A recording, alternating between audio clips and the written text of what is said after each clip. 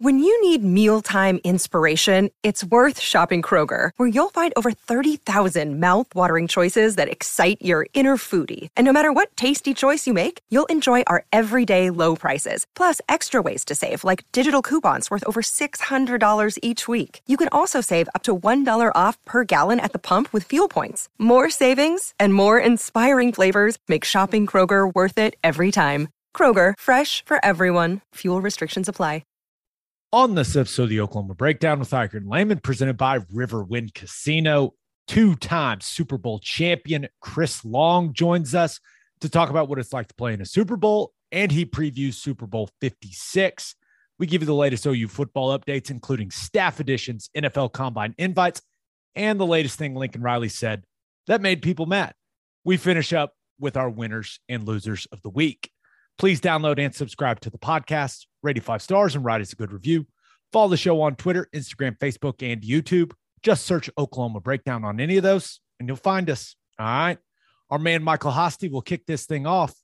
It's time for the Oklahoma Breakdown.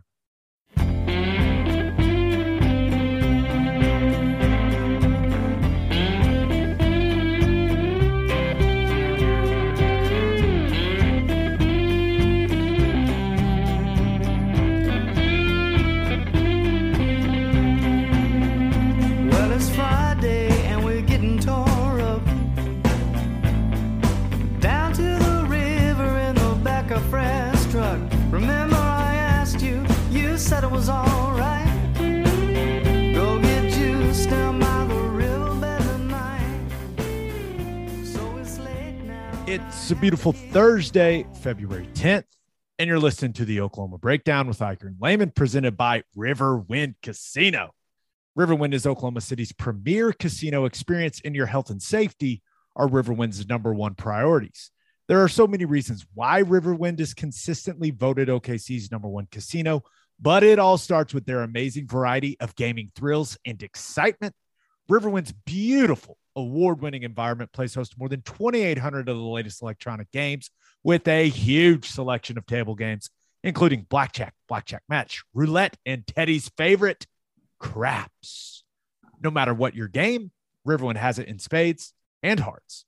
And Fridays in February from 6 p.m. to midnight, you can win your share of $80,000 in cash and bonus play in Riverwind's $80,000 River of Romance giveaway. Drawings are every 30 minutes, and grand prize winners will be selected at 11:59. If you need help finding your way, just visit riverwind.com. Riverwind Casino, simply the best. Now, recording this Wednesday night, please leave us a 5-star review and a nice comment. Ted, you went to the Thorpe Award banquet. How was that? It was great. It was fantastic. I had a really good time. Kobe Bryant, Cincinnati corner, won the award. Fantastic young man. Did an excellent job with his acceptance speech. Luke Fickell was there. I take him as a very no-nonsense kind of guy, even whenever he's up there giving a speech for one of his players who just won a big national award. Bunch of the former winners were there. It was awesome. Nice. Really well done. Did you ask Luke Fickell why he bailed on his OU interview? I thanked him for bailing on the nice. OU interview. No, I didn't. Didn't get a chance to talk to him. Yeah, no, but that's always a tremendous event. Did you wear a tux? Did you get in a tux? I did not. There were some people in tuxedos. I did not. I was in just a suit, which is fine. Luke Fickell was in a suit. He did go with one of those really skinny ties, which I thought was a really nice touch for him. Well, there you go, Luke. Now you know. Ted was a big fan of the skinny tie, apparently. Once again, just an unbelievable amount of OU stuff to talk about. We do have Chris Long, two-time Super Bowl champ, on this episode, and it is a great interview. Little warning. Some 4-letter words, no F-bombs, though. So I feel good about it. Are those acceptable 4-letter words? Acceptable, all acceptable 4-letter words in my mind. So, but just a heads up, just in case you got the kids in the car. There's language in there, but it's tasteful, I guess. Yeah, and somehow he cusses and like it sounds like joyful.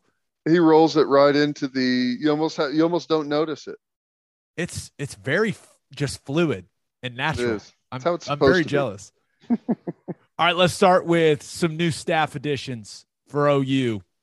So we knew this one was coming, but Ryan Young has been named the senior director of Soul Mission. So he'll be leading that group of Caleb Kelly, Curtis Lofton, Josh Norman. Ryan Young, he was a player at K-State when BV was there, drafted by the Jets, started 55 games in his 5-year NFL career with the Jets, Texans, and Cowboys. Career was cut short by knee issues. He's got some motivational speaking experience. Nice. This is it's another guy that is rooted in his faith, that has battled through adversity in his career, but has also, played football at the highest level.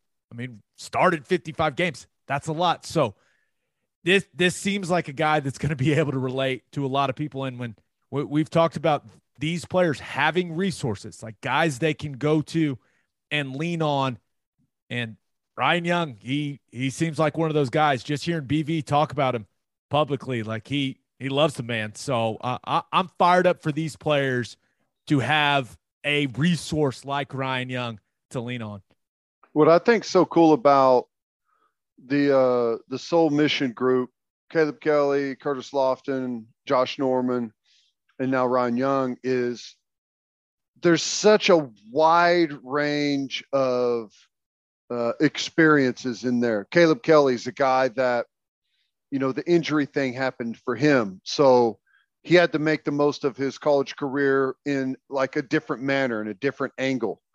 And he was one of those really highly recruited guys coming out. So, he's got that experience of that pressure and, maybe realizing at a fairly early time that all those big goals of, being an NFL Hall of Famer and stuff like that, you're snapped back to reality pretty quickly. You've got to develop another path.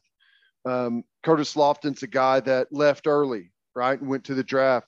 Josh Norman's a guy that, played in a national championship. And Ryan Young is a guy that played a lot of football. And it's just, there's all these different paths that have been taken. All these guys had a different path to where they ended up. So I think it just covers a really nice wide range of, like, those situations can end up relating to almost every guy on the roster in some form or fashion. Yeah. And I'm excited to see kind of how the Soul Mission program develops, right? Because I feel like Brent Venables had what he wanted it to be, like, in his mind, but I'm excited to see how these guys grow it, right? Because if it's going to be the backbone of the program, like BV said it is, I can't wait to see kind of where it goes. And that's one of the exciting things about it for me is, yeah, they've got all kinds of experiences, but, is this something that could give OU, and it's not all just about winning and losing, but is this something that, when you're developing guys and you have them feeling comfortable and loving what they're doing and loving where they're at, like, in a weird way, is this something that gives OU a competitive advantage down the line? You know what I mean? I know that sounds weird, but. Well, I think it is. And I think the off-field development is a box that everyone checks at all your Power 5 places of, see, look, it's not all football. Look what we're doing over here off the field. But it's just to keep pace with what everyone else is doing and making sure that, you're taking care of the off-field stuff too. That's not what this is. This is Venables pouring a ton of resources into it. And, like, this is going to be the recruiting pitch, and it's not going to be for everyone. Right. And that's one of the things. It's not going to be for everyone. Parents are going to love it. I think parents are able to be more realistic about their kids at times, saying that, yeah, I think you're really great. I think you've got a ton of potential. I'd love to see you in the NFL, but you need to be prepared for if you don't go to the NFL. And you can't convince kids of that, right? That's where I'm going. So I think it's something that's going to have big sway with parents. And the biggest reason why I think it's going to be successful is, again, it's not checking a box. It's something that Coach Venables is very sincere about whenever he says he wants these guys developed for a life of success, whether it's in football or if it's in the real world. Yeah, no, I'm with you. Okay, another guy reportedly, now you can probably confirm it at this point, right? But JP Lossman joining the staff in a player personnel, football administration kind of hybrid role. It's a guy that is a former first-round pick of the Buffalo Bills, where he played with Teddy Lehman. He also played in the UFL for the Las Vegas Locomotives, where he played with Teddy Lehman. Spent the last 5 seasons at Clemson as an analyst. Obviously, this is a guy that you know well, Ted. Anytime you can add a guy that, first of all, quarterbacks, they just know the game at a higher level than a lot of other people do. But a guy that went through all that, was a first-round pick, seems like a nice addition. No, he's great. Did a lot of really good stuff there at Clemson, and was a analyst there for a while. I go way back with him. I met JP and we trained together before the draft, the 2004 draft. So we go back a long way. I've known him for a really long time. Worked out, trained with him every day for 2 months or so, whatever, leading up to the draft and all of that stuff. So we go back a long ways. He's a valuable asset. He understands the game, obviously played it at the NFL level. And, one of the things that I think he brings that's interesting is he's a quarterback that it really wasn't his thing in the NFL, but he was kind of a dual threat guy himself. Was an athlete, was a highly recruited kid, and obviously did some really good things at Tulane. But I think he's going to bring an interesting perspective, and it's going to be less with the players and more with the kind of the coaches, and I think he's going to be a nice addition. And I'm anxious, honestly, to see really more in detail what his role is going to be. And, he had some really good opportunities and chose to come to Oklahoma. He had some good opportunities in the NFL that he could have gone with, but decided to come here with this. And I think that's a good thing for us, for this staff. Yeah. And you look at kind of where he's from, where he played, guys from LA. So what wouldn't be terrible if he's got some West Coast connections when you're talking about, yep, recruiting. You're always looking for a nice recruiting pipeline, right? So it's a guy that was a first-round pick that's from LA. Remember, he went to UCLA and then transferred to Tulane. So maybe he still knows some people out there, can maybe pull a couple of kids out of the state of California. That would be nice. Also, or Louisiana. There's a couple players down there too. That's what I was going to say. He played at Tulane. I really hope he knows a lot of the high school coaches down in Louisiana, because we need some more of those big bodies from the state of Louisiana. That would certainly help. Yeah, he's a good dude. He's got a real positive personality, real energetic personality. I'm excited about it.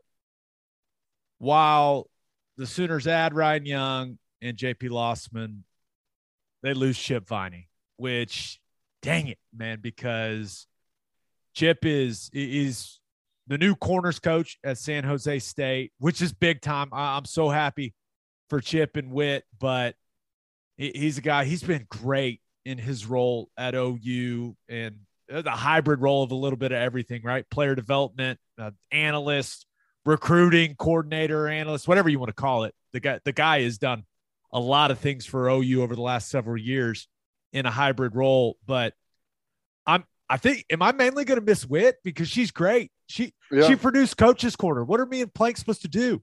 I don't know.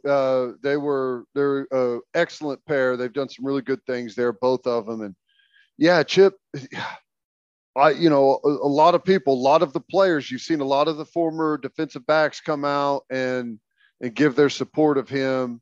I'm glad he broke through and got that position coach job, because that's big, and that's what everyone's wanting to break through and become. And I know he wanted it here at Oklahoma, and I know a lot of people thought he was, capable of that job, but with everything that he knows and he's learned and everything that he brings, my guess is he's not going to be at San Jose State very long. Yeah. Wish him the best of luck. He's an awesome guy, and he's just a lot of fun to be around. A lot of positive vibes from that guy. It's just, he's an enjoyable human being to spend time with. And I think he's going to be a hell of a coach out there. I totally agree. State. So yeah, I'm with you. I could see him climbing the coaching ladder pretty quickly. All right, let's talk a little combine. 11 OU players invited to the NFL combine. Brian Asamoah, Nick Benito, Gabe Burkich. Look at the kicker getting the invite. All right. Kennedy Brooks, Jeremiah Hall, Marquise Hayes, Tyrese Robinson, Isaiah Thomas, Delaren Turner-Yell, Perrion Winfrey, who is scheduled to join us when we record on Sunday. Love it. Scheduled. It's going to be good. It's going to be good. If we can lock that in, it's going to be an exciting one. I can tell. We can only hope. We can only hope. And then last guy that got the invite, Mike Woods. So OU is tied for second with Bama for the most invites. The only school with more invites than OU is Georgia with 14. So this is great for recruiting, right? You look at it in OU football, they put the graphic out as soon as they can put it together, right? It looks great, and it plays really well on the recruiting trail, because if anyone says, oh, OU can't make you a pro, then a kid said, what are you talking about? They sent 11 guys to the combine. Right. Second most of any school. Like, that is, and that's something that clearly the OU coaches, especially, the guys that were on the old staff that have stayed around, and then the guys that are on the new staff, that's something you can use, right? But it also is one of those situations where there is the faction of the fan base. That's a lot of guys. How are we going to replace them all? Well, there's that. There's that's a lot of guys, man. We got a lot of production to replace. And there's no doubt that OU does. We knew that was coming. But there's that faction of the fan base that was thinking that Lincoln Riley wasn't all in at a point during the season. And you're sending 11 guys to the combine, and you weren't even playing in the Big 12 championship game when I believe Oklahoma State's sending 3, Baylor's sending 7. So you're actually sending more guys to the NFL combine. And I know one of them is a kicker, but still. But you're sending more guys to the NFL combine than the 2 teams that played in the Big 12 championship game are combined. Yeah. That it doesn't look great. It doesn't look great. And I don't think that faction of the fan base is going to stop bringing that up anytime soon. There's a lot of truth to that. I get that. Now, you know where I fall. I will always say that result is on the players, right? That the coach has got to prepare you and coach you up and everything, but I would never put my performance on a coach. I'm not saying that that's not what happened in this situation, but I'm always very reluctant to put that out there. I would never want someone else's lack of commitment to affect what my job is or what my role is on a team and my ability to get it done. But it is an interesting point and it's hard to avoid, right? 11. Underwhelming result. Same number as Bama. 11. Yeah. It is. It's interesting. Now it's exciting. It's exciting. I'm fired up for all those guys to go and show what they can do, right? Is Perrion Winfrey going to be the highest pick after what he did in the Senior Bowl? Yes. Right? Yeah. Who would, of those 11 guys, I mean, who has a chance of going higher than him? Now, Benito plays a premium position, and maybe if he goes to the combine and just destroys it, there's definitely a conversation to be had because he did have some production, right? Like he's been a productive player at Oklahoma at a premier position. But with the way that Perrion dominated things down in Mobile at the Senior Bowl, I don't think there's any way someone comes off the board before him out of those 11, right? Yeah, as long as there's no surprises between now and the time that the draft actually takes place, I think Perrion Winfrey's in a pretty good position. He needs to continue to build on it though, because here's, just to be real, the questions are going to be why do we see flashes and then big periods of kind of disappearing and being a non-factor? That's going to be the big knock on him. I'm just saying. Well, I'm planning on asking him something. Maybe I'll probably word it a little differently to the big fella on Sunday, but I'm planning on asking something similar to that. Yeah. And just once again, keep tweeting Perrion to come on the podcast because he DM'd me about it. He's like, everyone's tweeting me to come on. I was like, bro, you got to come on. That's what you got to do. Want. Dude. Give them what they want. Yeah. All right. Let's talk about some of the more controversial OU related stuff from the week. But first, the only place to stop when you're road tripping is Love's Travel Stops.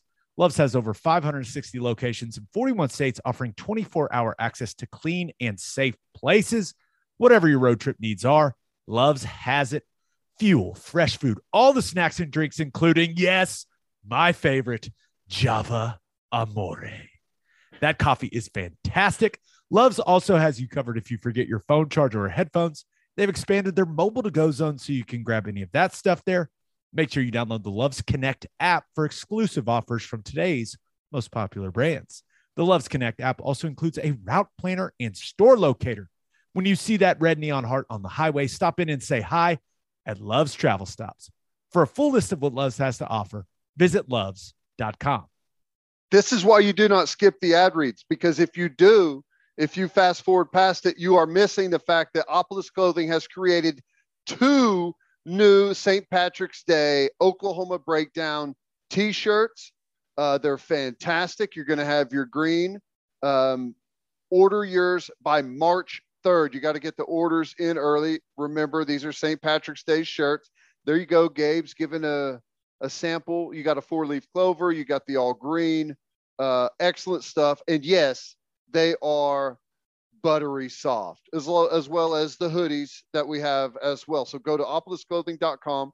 That's OPOLIS clothing.com. Use our promo code TED, TED, for 10% off your entire order. You still get a discount on all of the OU and OKC Thunder gear as well. That's opolisclothing.com.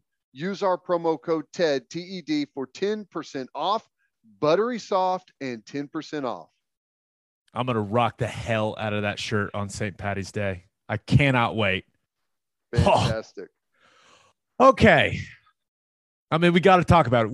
We've tried to not talk about it. We've tried to stay away. But Lincoln Riley just keeps saying stuff that keeps pissing this fan base off. So we got to talk about it. I don't know. I don't know what else to do. I really don't. So Lincoln Riley, he did the Super Bowl Radio Row kind of car wash. And there was one line that got a lot of attention. And maybe, I don't know if it's because the way he chuckled during the middle of it or what, but he did say, quote, "We didn't take players from Oklahoma. We took players from the transfer portal." He mentioned that players and families had to make that decision. It was a tough decision.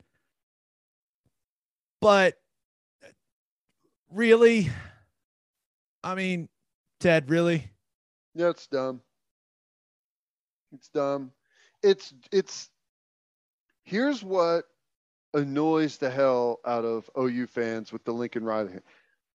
95% of OU fans feel like the whole thing is behind us to a certain extent because we're in a better position. Most people feel like moving forward. Okay.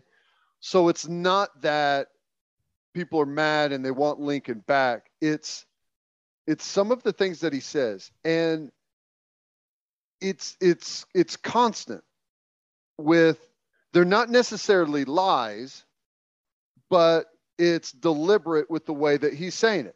It's just like whenever he said, I will not be the next head coach at LSU, right? And then a couple hours later goes to USC, right? It's a true statement, right? It's true. He was not the next coach at LSU, but he said it that way deliberately. And it's the same thing here. It's the same exact thing. Technically true, but we're not all total idiots, and we know what's going on here. You didn't take them from the portal. Those guys came directly from OU to your program. Let's call it how it is. And it's just the long list, man. There's like, you throw in having a guy that you're going to hire on staff, recruit for both OU and for USC. There's just, it's a never ending like parade of these shots and these half truths and lies. It's annoying as hell. It is something that this approach, like this tactic of saying something that we all know is bullshit, but is it technically a lie? It's something that a person that thinks he's smarter than everyone else does. Right. Yeah. Or a lawyer, right? They're like, technically, but it's just weird. I don't know what else to say. Like, it's just weird. And all you have to say is, hey, listen, I understand there's people that are passionate about this, but I've taken the head coaching job at USC.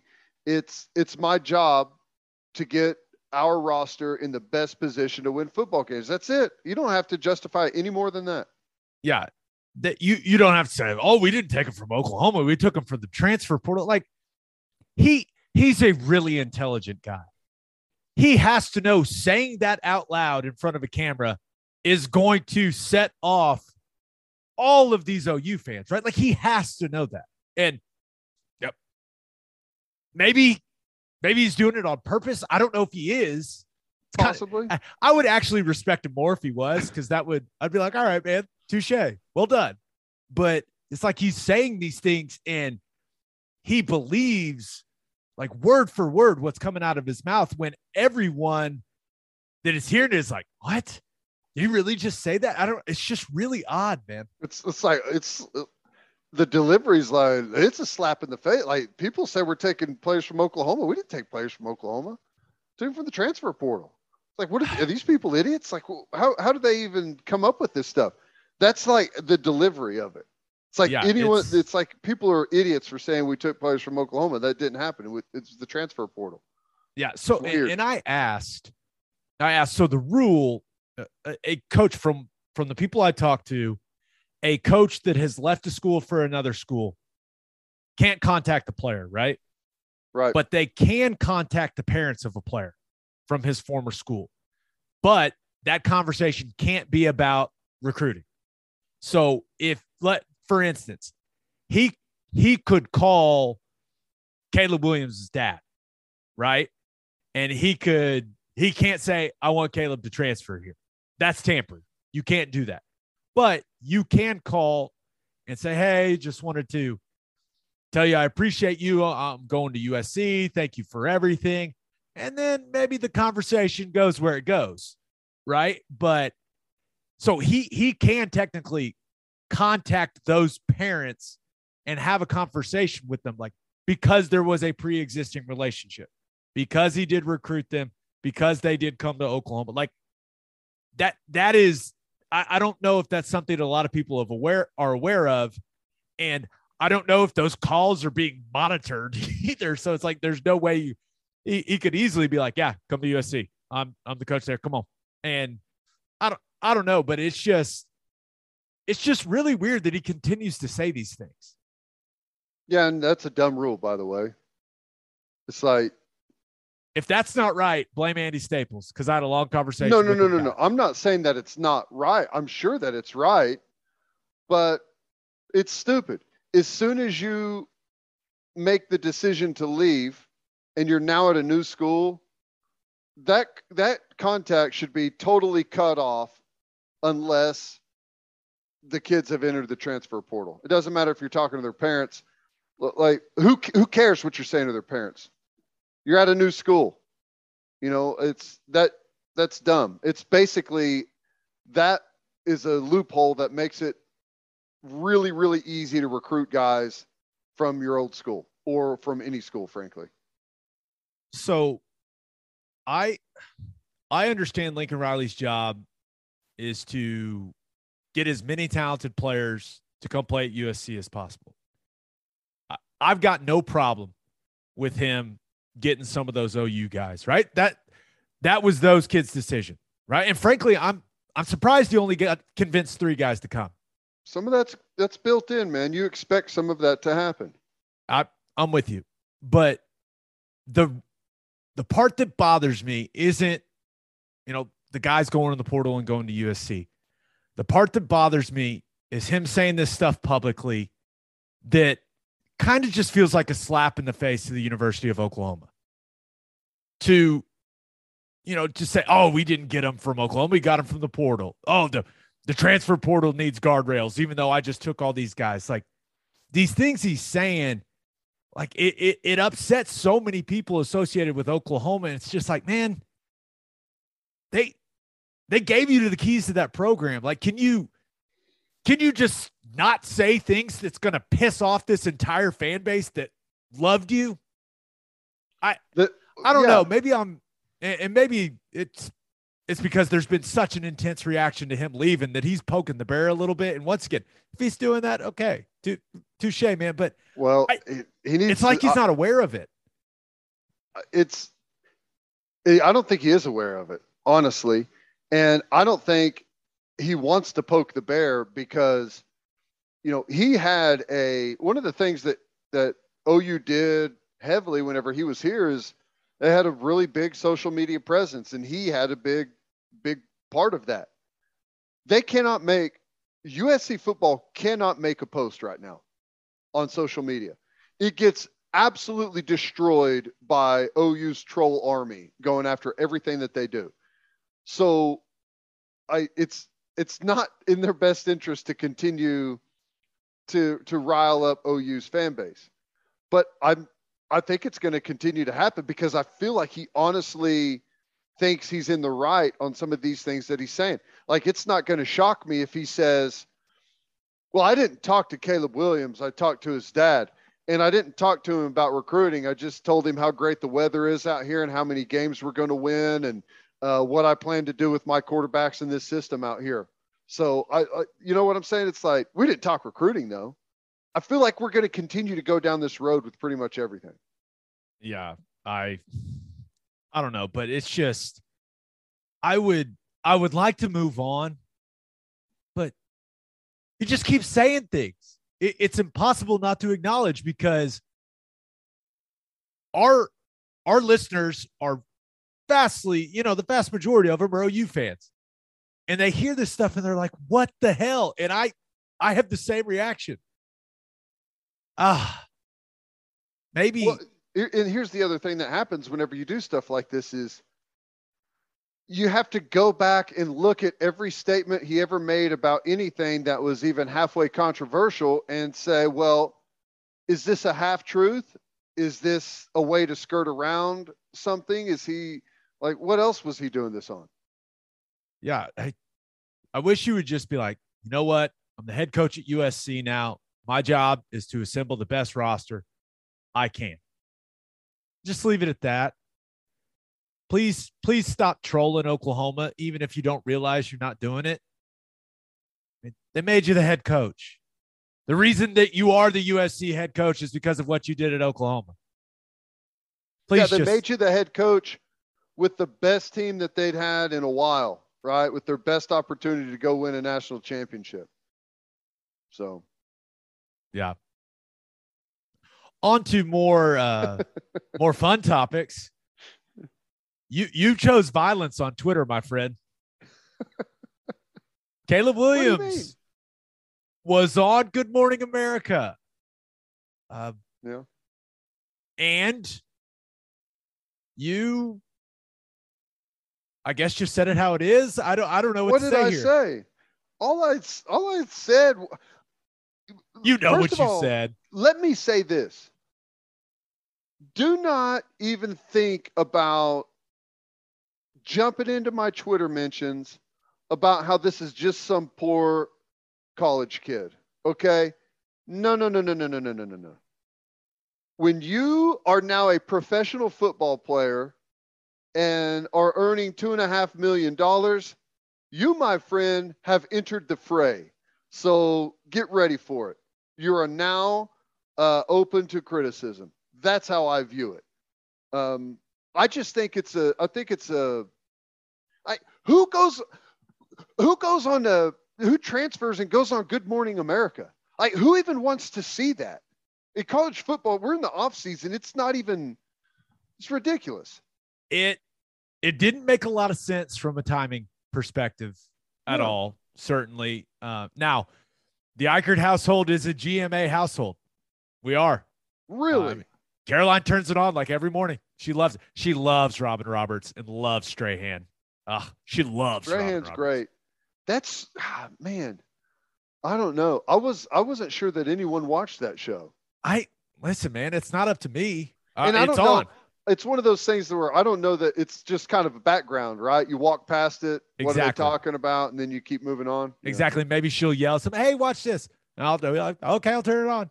I turn it on in the living room. The morning is daddy duty time. I'm putting Cam through the drills, man, in the morning. We're getting better. We're getting swole. That's what's happening. She's watching GMA, and me and the little man are working. But I thought you had to like win a national championship to be on there as a college football player, but apparently not. But said a couple things that I did think were interesting. Talked about how OU fans will always have a special place in his heart. And then once again said that NIL didn't play a factor in him choosing USC, which, okay, maybe it didn't, but saying it didn't play a factor at all. I just can't believe that. Like, I just can't think that is true. He said he was already a rich kid. It didn't factor in. That's basically what he said in a roundabout way. It was pretty funny, like how he tried to word it. In his head, he was thinking, I grew up rich, but he just couldn't say that out loud. I wish he would have. It would have been way better. Yeah, I think he is a talented kid. I do. I think he's got some really good skills. But and maybe I'll come back and say this is the dumbest thing ever, but I think all of his focus and his family's focus is all in the wrong spot. That kid is dead set on being the number 1 draft pick overall, and he needs to be dead set on being a better quarterback. He's not there yet. And he's not even close to being there yet. Kid was a 50% passer down the stretch, got yanked in the Baylor game. He was playing so poorly. I mean, we got to put into perspective what's going on here. There's a lot of people continue to call him a generational talent. I just don't see that as being the case. I think he's a good young talent. It's got a very high ceiling, but it's not worthy of all this attention that he's getting right now. That's just my opinion. You want to know the best game he played against zone coverage? Probably what, TCU or Tech? Oregon. Yeah. No, after Lincoln Riley had left. Yeah. When Ty Darlington was coaching him. Mm-hmm. Because this is just the truth. Oklahoma State and Iowa State, they were playing a significant amount of man coverage concepts before they played Oklahoma. And they played a ton of zone in those football games. Mm-hmm. Way more than they had up to that point in the season. That is not a coincidence. It's because, like your tweet said, Ted, the young man struggled with zone defense. Now he can get better, but Sure. yeah, but And he will get better. he will. He's gonna. I still think he's gonna be a great player. But Good Morning America worthy right now. Come on now. Or here's the thing. He's going to be a good player and he's going to get better, but he's going to have to get better with a worse offensive line, worse skill players. Like, it's going to be different. It's going to be totally different for him. Now, I still think is awful as that conference is, that they'll have some good success and probably win a lot of games early on. And Lincoln's system, it is good. There's some things that could definitely be better about that system, but it is good. So, I do wish the kid the best of luck. I'm really more upset with the people that continue to build him up to this level, that I personally feel like it's going to be a crash and burn. I feel like he's been put up to like all these standards out there that, I just don't know how attainable they are.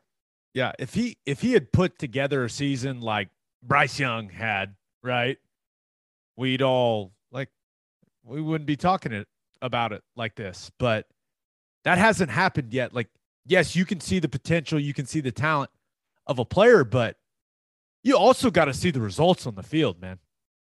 And we saw flashes, and even like him string together some quarters and even halves, but he's got to get a lot better. Yeah, we also saw some like just winging it and somehow getting away with it. Like some of these runs where he was just making the totally wrong read. And, you do credit him for making defenders miss that are unblocked and standing right there next to him. But a lot of underthrown balls where his guys end up making good plays on him and stuff. It's like he was not a flawless quarterback by any stretch at all. And even OU's fan base was building him as such during the season, and he's got a lot of work to do. And I think he's capable of it, but there's a lot of improvement to be had. There were a couple people that were in a Twitter battle, USC fans and OU fans. It was over the Good Morning America and the Lincoln stuff. And, the USC fan were like, they were talking about how OU fans were saying how great Caleb was and all this stuff during the season. And now they're only talking negatively about him because he's at USC now. And we got tagged in so many things. We're like, no, go listen to the Oklahoma Breakdown. Listen to what those guys were saying during the year. I was like, guys, leave us out of this. Leave us out of it. This is our promise. During the season, we'll call it how we see it. That's never going to change, no matter how good a friend Teddy is with the head coach. That's right. Could get awkward. Could get awkward. It could. All right, one last thing, and this is awesome. This is a sweet development for OU football players. OU is among the schools that will offer fans the chance to buy jerseys, authentic jerseys, with players' names on the back through a partnership between Fanatics and One Team Partners. Players, they just have to opt in to the program, and if their jersey sells, they get compensated. Now, not sure what the percentage is yet. Haven't seen those details quite yet, but it's bigger than zero. So this is awesome. This is something that a lot of people wanted a long time ago, and I got a feeling OU fans are going to buy a ton of jerseys. Yeah, I wonder how it's like, how they're going to pick who they make available and all those things. Or is it like something where you order and they produce it after an order? Yeah, I think from what I understood is like if the player opts into the program, then their jersey becomes eligible to order before the season, I think is how I understood it. And I'm sure you'll be able to order some of them during the season. I'm not – all the details aren't quite out there, but either way, guys get jerseys with their names on the back of them and fans can order it. Like, this should have happened, I don't know, forever ago. This is one of the things that we all had in mind when we talked about name, image, and likeness, right? And this is what's so damn frustrating. And I know the NCAA and the rules the amateurism rules are the thing that was blocking it. And I think schools probably would have been fine doing this a long time ago. But because of them blocking it, what do we get? We get these ridiculous NIL deals that has basically become an easy way to cheat in recruiting, right? Instead of just selling jerseys with the guys' names on it and give them a cut, right? Could have avoided this whole mess if we would have just done something that's this easy, that in any other world is totally reasonable. You sell something with the guy's name on it. He's the reason it's popular. He deserves a bit of the cut, right? Yeah. Yeah. There's a lot of number 6 jerseys walking around Norman. Are you retroactively going to be able to get Eichert cut on your jersey? I really hope so. How many Layman jerseys do you think we could sell? I actually think we could sell more than you think. I think we could probably sell one to all of my family. That's okay. Probably what we'd hit. I mean, that's once again, that number that you would get from that bigger than 0. It would turn out to be a real big negative, because my wife, I feel like would buy up all of the inventory. It would cost us way more than we would end up making. She would never do that. She would never do that with Opolis shirts ever. Oh yeah. By the way, I've got 10,000 Opolis shirts in there. I think I've bought all the inventory. Yeah. Oh, and this is cool because some people have said, what about softball? What about basketball? That type of thing. I asked Joe C, and he said there is a program for other sports as well, but only football has been announced. So sounds like that's coming, which is good. I like that. No, it's going to be cool. Going to sell a lot of softball jerseys, I would imagine. They'll sell a shocking amount of softball jerseys, which is awesome. Yeah. All right, let's get to call your shot. And we asked you guys, what OU player will sell the most jerseys? This first response comes from Eli Ewing, who says Braden Willis is a great Sooner, hosts a popular podcast, which I listen to every week along with Oklahoma Breakdown, and is active on social media. I like his chances. I like those chances too. I am a Braden Willis guy. Lock me in. That may be the jersey that I purchase, actually. I like that. You're going to be rocking the Willis, calling the game in the booth? Sure. You won't. I might. Okay. Yeah, I was about to say, don't talk yourself into put some shoulder pads here. And pants on too and wear the full uniform up there. Oh, you won't. Eye black, the whole thing. Okay, this next one comes from Mark Franklin, who says Marvin Mims and Dylan Gabriel will be top sellers. Go ahead. I do think Gabriel's going to sell a ton of jerseys. I'm really interested to see how this, like right now, he's got a very high approval rating with OU fans. And I think that's going to continue. I'm just curious to see how it develops. I think it may be Baker Mayfield-esque. Now, I don't think he's going to.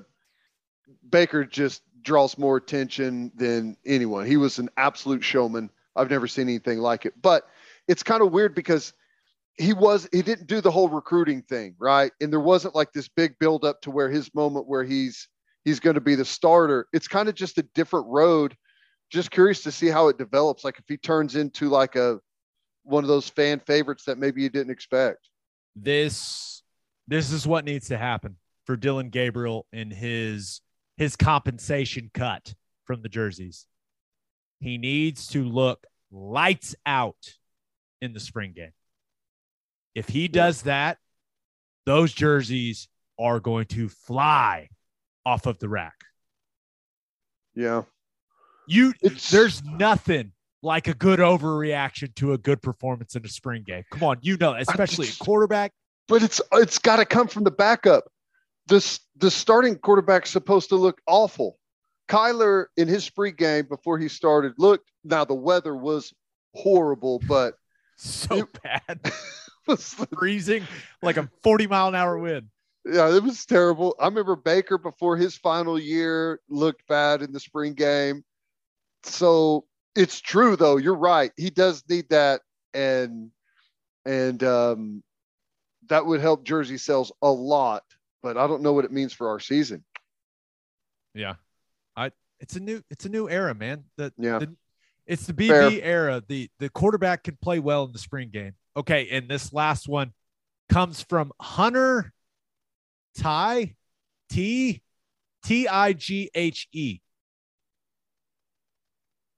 Ty.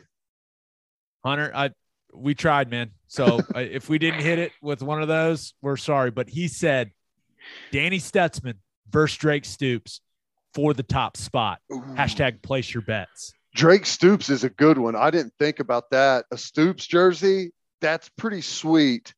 And Stutzman, it's going to be interesting. He wanted to switch numbers. He joked about ending up in a 69 jersey. If he ends up doing that and plays linebacker in a 69 jersey, I think Stutzman's your number one seller. Just every student on campus buys it. He's great, dude. He's hilarious. He's an entertaining kid. All right. It's time for birthday shout outs. Happy first birthday to Stevie Kate Gilmore. Happy birthday, Stevie. Happy third birthday to Palmer Grace Abercrombie. What a name. Hall of Fame name right there. Happy birthday, Palmer. PGA initials. You kidding me? Ooh. Destined for greatness. That's awesome. Happy third birthday to Griffin Knuckles. Happy birthday, Griffin. Happy fifth birthday to Foster Knuckles. Got to be related. Happy birthday, Foster. Happy 10th birthday to Landry Malm. Happy birthday, Landry. Happy 18th birthday to Jack Darlington. Happy birthday, Jack. Happy 26th birthday to Blake Lee. Happy birthday, Blake. Happy 35th birthday to Mike DeZura. Happy birthday, Mike. Happy 70th birthday to Jerry Kintner. Happy birthday, Jerry. Happy 71st birthday to Mike Black. Happy birthday, Mike. Happy birthday to Molly Hart. And Molly, please be nice to Skip. I understand you were a little upset that he didn't get you a birthday shout out on the last episode, but here it is, Molly. So be nice to Skip. Skip and Molly are the best. Happy birthday, Molly. All right, let's hear from two-time Super Bowl champ Chris Long. But first, do you own a business? If you do, you need Insurica in your life. Insurica is one of the country's largest insurance brokers with 30 offices throughout Oklahoma, Texas, and the Southwest. Insurica is able to customize programs by accessing the latest information from many insurance carriers. They compare and contrast coverage offerings and pricing in order to design a cost-effective, comprehensive program to meet your business's specific needs. Insurica's clients become best-in-class businesses by working with Insurica's team of advisors to manage risk. Purchasing insurance is only one way to protect your business. Best-in-class businesses win by avoiding loss in the first place. If your business partners with Insurica, you'll save huge amounts of money and take back control of your total cost of risk. I'm an Insurica client, and you should be too. If your business wants to be best in class, connect with Insurica at insurica.com. That's INSURICA.com. Guys, winter is here, but the weather doesn't matter because it's always hard seltzer season. There's only one hard seltzer that we drink on this podcast, and that is Sonic Hard Seltzer from Coop Ale Works. What one is that? Is that a cherry limeade? This is the original can cherry limeade. Well, it's perfect for any occasion. We drink it in the hot tub, by the fire, and at the tailgate. You can buy 12 packs of the iconic Sonic Drive-In flavors like cherry limeade and ocean water, or you can grab a citrus variety pack or a tropical variety pack. Find it at your local grocery, convenience, and liquor stores. All right, here he is. Here's Chris Long. It is our pleasure to be joined by a two-time Super Bowl champion. He was the 2018 Walter Payton NFL Man of the Year. He also hosts the Green Light podcast. And most people may not know this. He is Howie Long's son. Chris Long. What's up, man? What's up, dude? I got a couple, Oklahoma legends on the Zoom call here. This is pretty cool. Teddy and I didn't really get a chance to talk, but I used to watch him play. So this is pretty good surprise here. Yeah, I'm the old man of the group. That's okay. I could fall into that. Yeah. So how are the football withdrawals? You still have them? Sometimes I do. I think everybody deals with it different. For me, it's just Sunday. It's like people say you miss your teammates. Yeah, I miss my teammates. Like, certainly I do, but I got 2 kids at home. It's part of the reason I retired. I got a family. I have buddies in my hometown. It's part of the reason I'm okay with retirement, but missing teammates, you can call them on the phone if you need to. I'm FaceTiming my buddies. Like, you stay in touch with the guys that you're supposed to stay in touch with. If you lose touch with guys, that means you weren't that close. Mm-hmm. It's just the plays, man. It's like the big plays on third down, a loud stadium. You just can't get that anywhere else. So sometimes on a Sunday, I'll feel in a big situation like my hair stand on end a little bit. But other than that, I really do like retirement. And, that's the give and take of this thing. You got to get out sometime.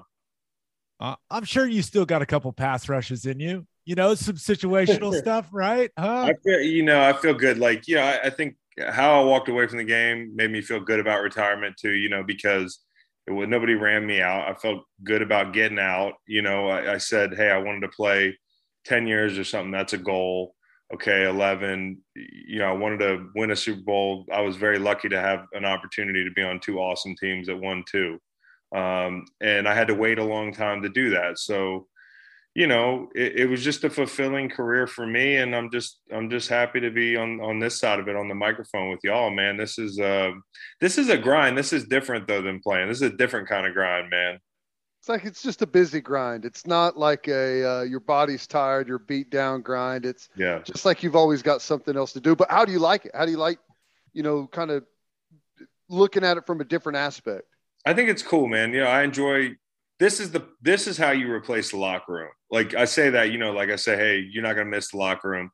You are going to miss the locker room. Like, it's hard to replicate that. But I think a lot of guys have gotten into this thing, not just to pay the bills, but like, come on, we like to shoot the shit and, kind of talk football and life and whatever. And this is kind of what we came from. It's hard for us to go out in the work world and just, pick up like we've been in corporate America for 10, 12 years.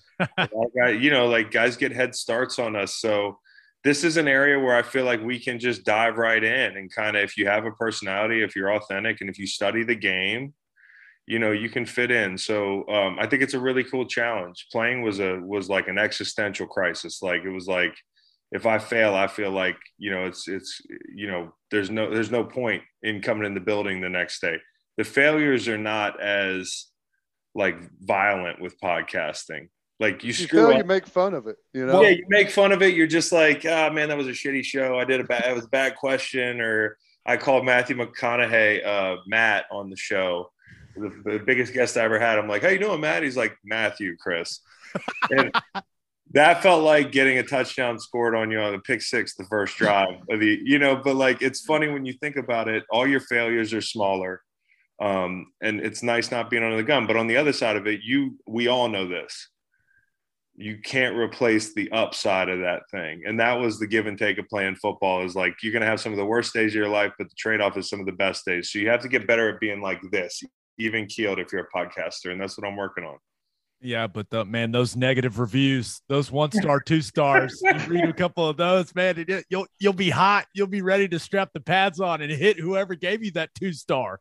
It's true. You know what? But the better, it's easy to say once you're rolling and everything, and you guys have a thing here where you're rolling at, and I got a thing that I'm starting to roll at. But like, I just hope if you just try to be yourself, it's kind of self-selective.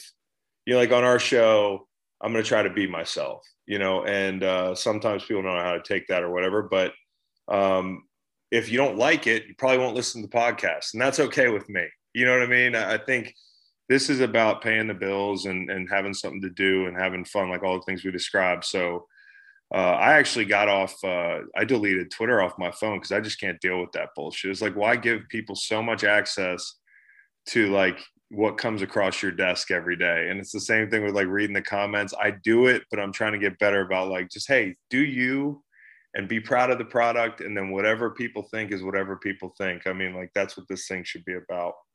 It's my hero. I've got flip phone envy. I wish I could throw away my everything I have and get a flip phone. That's what I want. Dude. I bought one last year, and my wife laughs at me. I do it like once a year. I do this like flip phone thing that I'm like, yeah, I'm definitely going to be like Steve Jobs soon, or But, you know, weekend, you're like, damn, I need my navigation, or damn, my Spotify, I can't listen to my music. Even if you get over the hump on Twitter or Instagram, there's a bunch of shit they got you hooked into for. Oh yeah.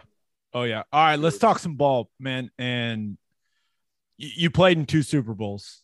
And I'm just curious, how much different is it preparing for that game as opposed to another game, even another playoff game, right? Because you did it 2 different times, once with Doug Peterson with the Eagles, once with Bill Belichick with the Patriots. Just how different is it ramping up and getting ready to play in a Super Bowl? It's so funny, and y'all know this, different start times. I mean, different start times, different circumstances. You know, we're very routine. Longer halftime. Yeah, longer halftime for sure. Like, there's all these little things that go into it that are different. I mean, like, I can tell you when I left St. Louis year 8, I mean, Bradford could tell you this, we never played in prime time. So, like, just to play primetime games was an adjustment. And then in Philly and New England, it was like, all of a sudden I had to figure out what I wanted to do for an 8 p.m. Like, what was my routine for that? You know, like, how much sleep did I want? You know, how did I want to kind of lay out my day? The Super Bowl, you can throw all that stuff out the window. There is no routine. You know, it's like you're literally just hitting the curveball and trying to cling to kind of your preparation, you know, main event type things that you do throughout the whole week. And that's like, you know, we used to have a big meeting before preseason, you know, the whole meeting, it's operations, like, you know, what training camp's going to look like. And once you get in the league, it's, you know, XYZ, it's all these things that they have to talk to you about. You have the same meeting before the Super Bowl. The Super Bowl week kicks off with like a 2.5, 3 hour meeting. And then, so then it's go try to win a football game on the run with everybody asking for tickets, new city, weird city, curfew, bunch of events you got to go to. Like, they tell you it's all about football, but then, you know, I'm going to get fined if I don't go to media day, you know? So it's a total shit show. I always give this anecdote. I remember my first Super Bowl I got to play in Houston for the Patriots. I just wanted to be alone. Like, it was like Thursday or whenever we got there, Wednesday, whatever. I go up to my room, I lock the door, I latch it, I turn everything off, and I'm just like laying on the bed. You know that moment when you get in your hotel room? And it was not peaceful at all. You could hear all the people outside, down outside the hotel. You could hear people in the hallway, doors slamming, helicopters outside, shit like that. You feel like you're in a fishbowl, and you got to maintain that focus and not make a mental error on the biggest stage. So, like, just getting to the game is crazy. But once it starts, you kind of forget the stage you're on until you screw something up between that play and the next. Then you're thinking about, am I trending right now because I dropped somebody in coverage or whatever you think about after you make a mistake. You know, or my parents at the game shaking their head, all that stuff comes about, but the week is really long. Yeah. So take us in the timeline, because it's weird to have the week before the championship game. So you've got, like, call it a bye week, whatever, not playing, and then you play the weekend after. Is like a lot of the real practice work, game plan and stuff hammered into that first week, knowing that it's going to be crazy whenever you finally do travel? Yeah. So a lot of it is actually, you know, and I learned the bye thing like right off the bat in New England, because, you know, like a bye week, what is that? Playoffs, what are those? But like a bye week was really illuminating in New England, because like Bill will try to get a lot of fundamental stuff done right off the bat. So like it's almost like a get back to basics. Let's do some of our really physical stuff. Of course, it's like cold in New England, so you're out there in full pads. And, you know, like our CBA now, we don't have to be in pads as much late in the season, which for veterans is, you know, it's not the end of the world. Like, I know how to put my hands on somebody, but for young guys, they need those reps. And so it's a good opportunity to get back to the pads. It's a good opportunity to get back to the basics. And like, it depends on the coach. You know, the coach might phase it upstairs. We're working really hard on getting ahead. If we're the Rams, we're getting ahead on Cincinnati red zone or something, or some special package they run. And on the field downstairs, everybody's supposed to just hone in for a second on like fundamentals for a day. And then like gradually you get into once it gets to game week, again, like for normalcy, you want to have your Wednesday as your inside run day, your Thursday is your nickel back end day, your sub package day. And then Friday is like your red zone, kind of like just shorts and shoulder pads day. whatever they do, they try to get right into that like kind of zone for that week. So when we get there, everything might feel crazy, but at least practice feels kind of normal. That's kind of what you did with New England. Was it similar the next year? You did the same thing with Philadelphia, kind of the same schedule, same prep? There's little intricate differences. And Doug was certainly less like, I don't know what the word would be, vindictive with the pads in that bye week.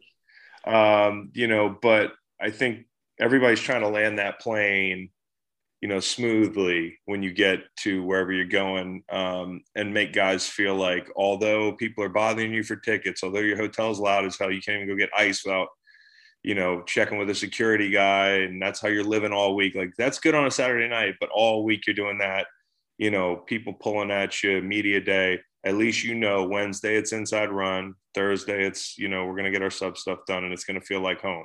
Although it doesn't, but they're trying. So what's it like? I mean, that's the lead up. What's it like whenever it's over and you've won one? I mean, does it seems like the craziness doesn't even stop there? Like you've just entered yourself into another 10, 14 days of insaneness, right? Yeah. So, take your Toradol Sunday and then prepare for like a liver function marathon for the next, 8 to 10 days. If you're going to win, I mean, I never lost. And I'm not saying that like, hey, I'm on the team, but I never had to deal with losing one. Now, Rob Nikovich told me, because we were down 28-3 at the half against the Falcons. He was like, let me tell you something. And he said this leading up to the game, to be fair. He was like, Chris, this is going to be the best thing that ever happened to you in your life, or it's going to be something that you're never going to live down. He goes, I just want you to know, like, if we lose this, you will wish we won one game. So I can't tell you what that feels like, but I can tell you what the other thing feels like. And it feels like you're in a movie.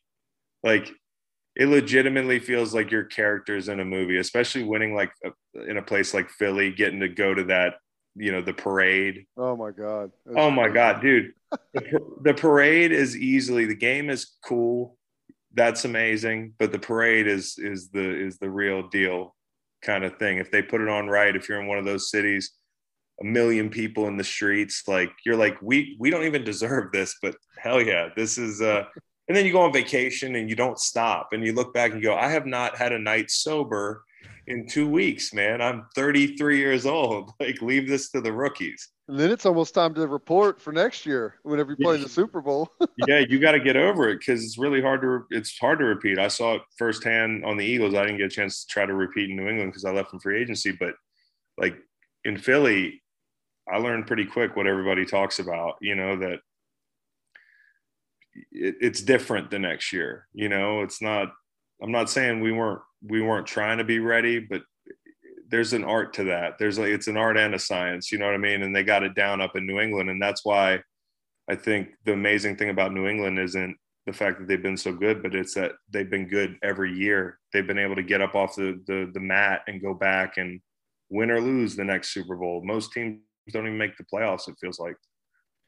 So you won Super Bowl 51 with the Patriots in that crazy comeback against the Falcons. Yeah. Then the next year you turn around, you win Super Bowl 52 with the Eagles against the Patriots. Like, how weird was that, where, hey, you had just won the Super Bowl with this team, now you're playing them in the Super Bowl? Were you just trying to remember everything you could about that Patriots defense and trying to give it to your teammates? Like, what was that like? It's so funny because people always, all of a sudden, everybody's attention's turned to you. Like, give us the book on beating the Patriots. I'm like, hey, man, many have tried. You know what I mean? Like, those head coaches that leave there and can't beat the Patriots, you expect me to give you like a couple tips and we're going to go, you know what I mean? So The key's full pads on Wednesday, right? That's the key. Full pads on Wednesday. Oh yeah, and it's having like the best D line in history. That helps too. And then you got to hope for some other things to fall. But honestly, it's one of those things you forget so much about. I've been in so many schemes in my career. I don't know about y'all trying to remember. I'm sure there's strangely things y'all remember from your OU days that you remember a call or something, but not the whole damn playbook. And especially not like New England, as complex as they are defensively. I kind of keep things as simple as I can up front. I know the basics. I know like, hey, I know what safety's down. I know the down and distance. I know any number of variable, run schemes I could get. And I've watched a lot of film, but I'm not going to know all the secondary calls and all that shit. So I don't think I was too helpful. So like dudes were like, we got the secret weapon. What do you know? I was like, I don't know. Like they don't like to run by, they don't like to run by the safeties quarterback. high in cover twos. What we usually I'll do. tell you. Yeah, that's exactly right. There's 3 of them in cover 3. So what was that like? The comeback was incredible. What was the swing of emotion like where it looks like we're going to get routed and then it's like, oh, okay. Yeah. All right. We got something here. And then it's a freight train. The Super Bowl feels like it's like 6 hours long. Another day is here, and you're ready for it. What to wear? Check. Breakfast, lunch, and dinner? Check. Planning for what's next and how to save for it? That's where Bank of America can help. For your financial to-dos, Bank of America has experts ready to help get you closer to your goals. Get started at one of our local financial centers or 24/7 in our mobile banking app. Find a location near you at bankofamerica.com/talktous. What would you like the power to do?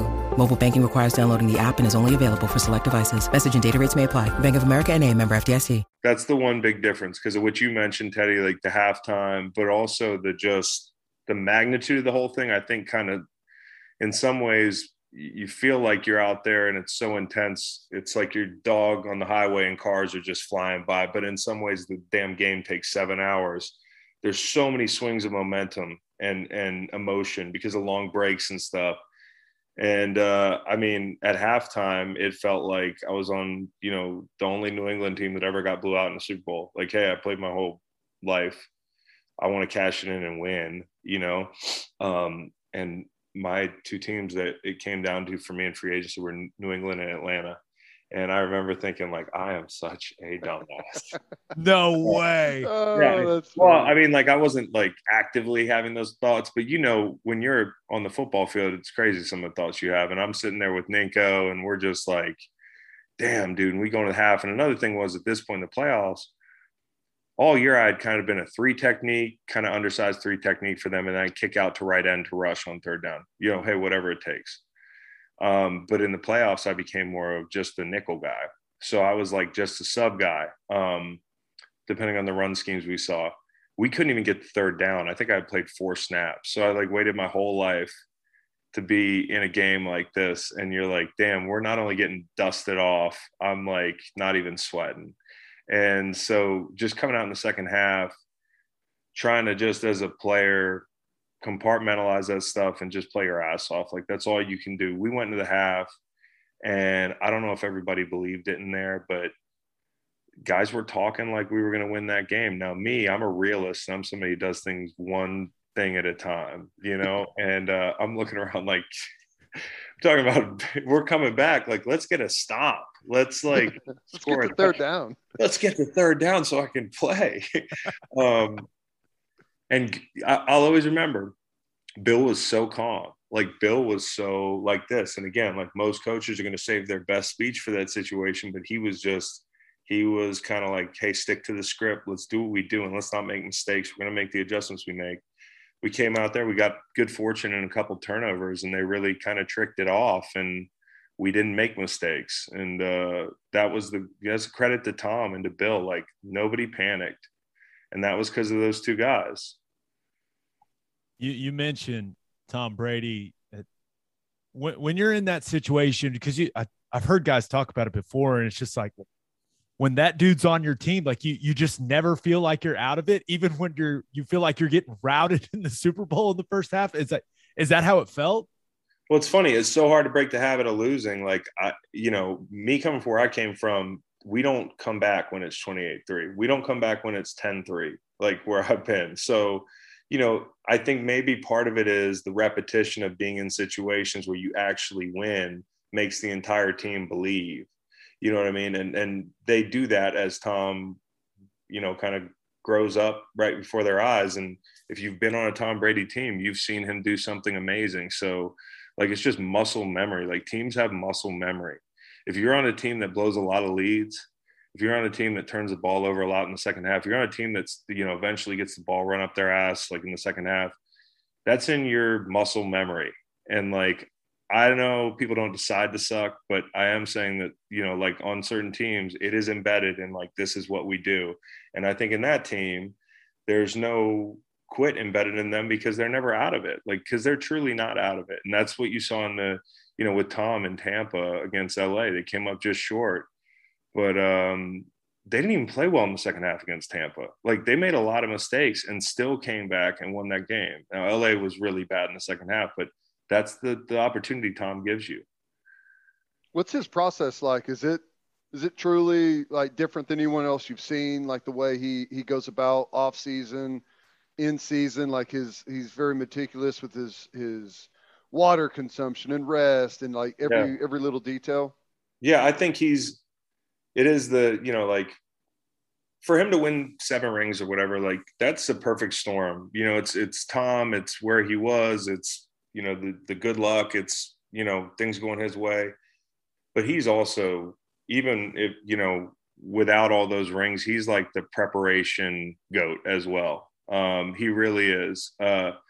He has kind of taken ownership of every part of his life, it feels like. And one thing that people don't think about when they get in the NFL, a lot of young talented guys, is that work doesn't stop when you leave the building. Like, you don't go back to your apartment anymore and play Xbox. Like, you're going to have a lot of choices and you're going to have opportunities to invest in yourself as a pro all year long. And Tom has seized like every one of those opportunities for 20 years.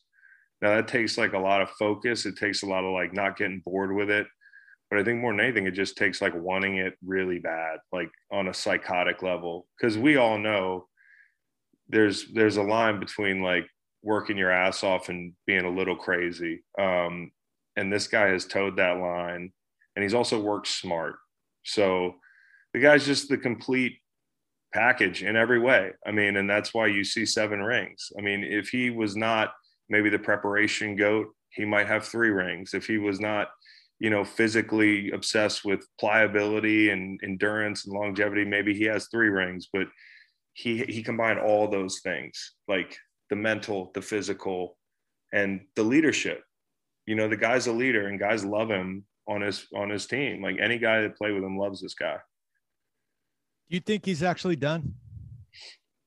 So I didn't believe it when he retired. It came out of left field, especially because like somebody like him, you would think it would have like a victory tour. Wouldn't you think? I mean, he definitely has earned one. That's for damn sure. He's so intentional about everything, dude. Like, you're going to tell me he just changed his mind in December? I don't know. Like, I really don't know. And so initially I thought when they leaked that stuff, I thought nobody scoops Tom Brady, dude.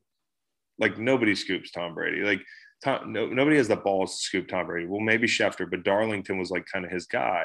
So I was thinking maybe this was a setup and we were all going to lean in, and then he was going to have like a Bitcoin commercial during the Super Bowl, or like a I'm coming back commercial, and I'm launching a production company, like something to make him richer and, more successful. And we all just lean in and eat it up. But maybe not. Well, it took him about a week to say, never say never, which it's like, you haven't even completed the retirement speech yet. And if you say never, like, it's over, dude. You're back. I mean, like, you're mentally at least back. Okay. But before we, talk Super Bowl 56, you won 2 of them. Did they feel the same? Like, is it different, or because it's a completely different group of guys? Like, yeah. What was different between the 2 Super Bowl wins? They're both incredible. They're both like the deepest bond you could, form with a fan base or teammates, and the whole experience is just like, whoa, holy shit. But for me, like everybody, if they get a chance to win too, like luckily for me, I got a chance to win 2 back-to-back, but they were very different experiences for me. One was, hey, I had been on IR for a couple of years. I got cut. Like I was a captain of my team, and then I get cut within 2 years because of injuries. And you're just like, dude, I've had some shitty luck. You know, I've been very blessed and fortunate, but I've also had some shitty football luck here. I just need to cash it in. I don't care if I'm playing a lot. I don't care if it's the right situation for me. I'm ring chasing. And so that was like the New England feeling was, it was like a relief for me. It was like such a relief that like, okay, my career is not a failure. You know, like individual successes are great, but I wanted to win. So it's not a failure. And there was a big release, but like to go win in Philly, like I went to Philly because I wanted to have fun and finish my career, like kind of on my terms, schematically. And we weren't picked to be in the top 10. We weren't picked to be in the top 15. We weren't picked to be in the top 2/3 of the league. So for us to win that championship, especially losing Carson, that whole thing, the city never having won one before, we weren't favored in any of our postseason games. Like, holy shit, that felt like, when I say like felt like a movie, like that felt like a movie. We just felt like kind of we were that team. And, you know, you guys know Lane, and ask Lane about like just how deep that thing runs, man. Like that championship run, it's just like, it's burnt in your brain. That was one of the most intense months of our lives, like ever. And so Philly felt a little different just because of the whole, how it happened and, you know, the city it happened in. I mean, New England, they do that every year. You know, the parade runs very smoothly. They have the route picked out, the whole thing. Philly was like, hey, we hadn't thought about this parade. But it was kind of this, it was awesome all the same. Well, I got to imagine the kind of a two-parter, you know, because of going there with not really ringing expectations and wanting to have fun, it had to be more enjoyable for the ride, like getting there. It's like, oh my God, we found something here. This is crazy. But also like when you were there in the game, were you able, like the week, how you talked about, you couldn't sit down and relax on that first one, the second time around, were you able to like maybe enjoy the moment a little bit more?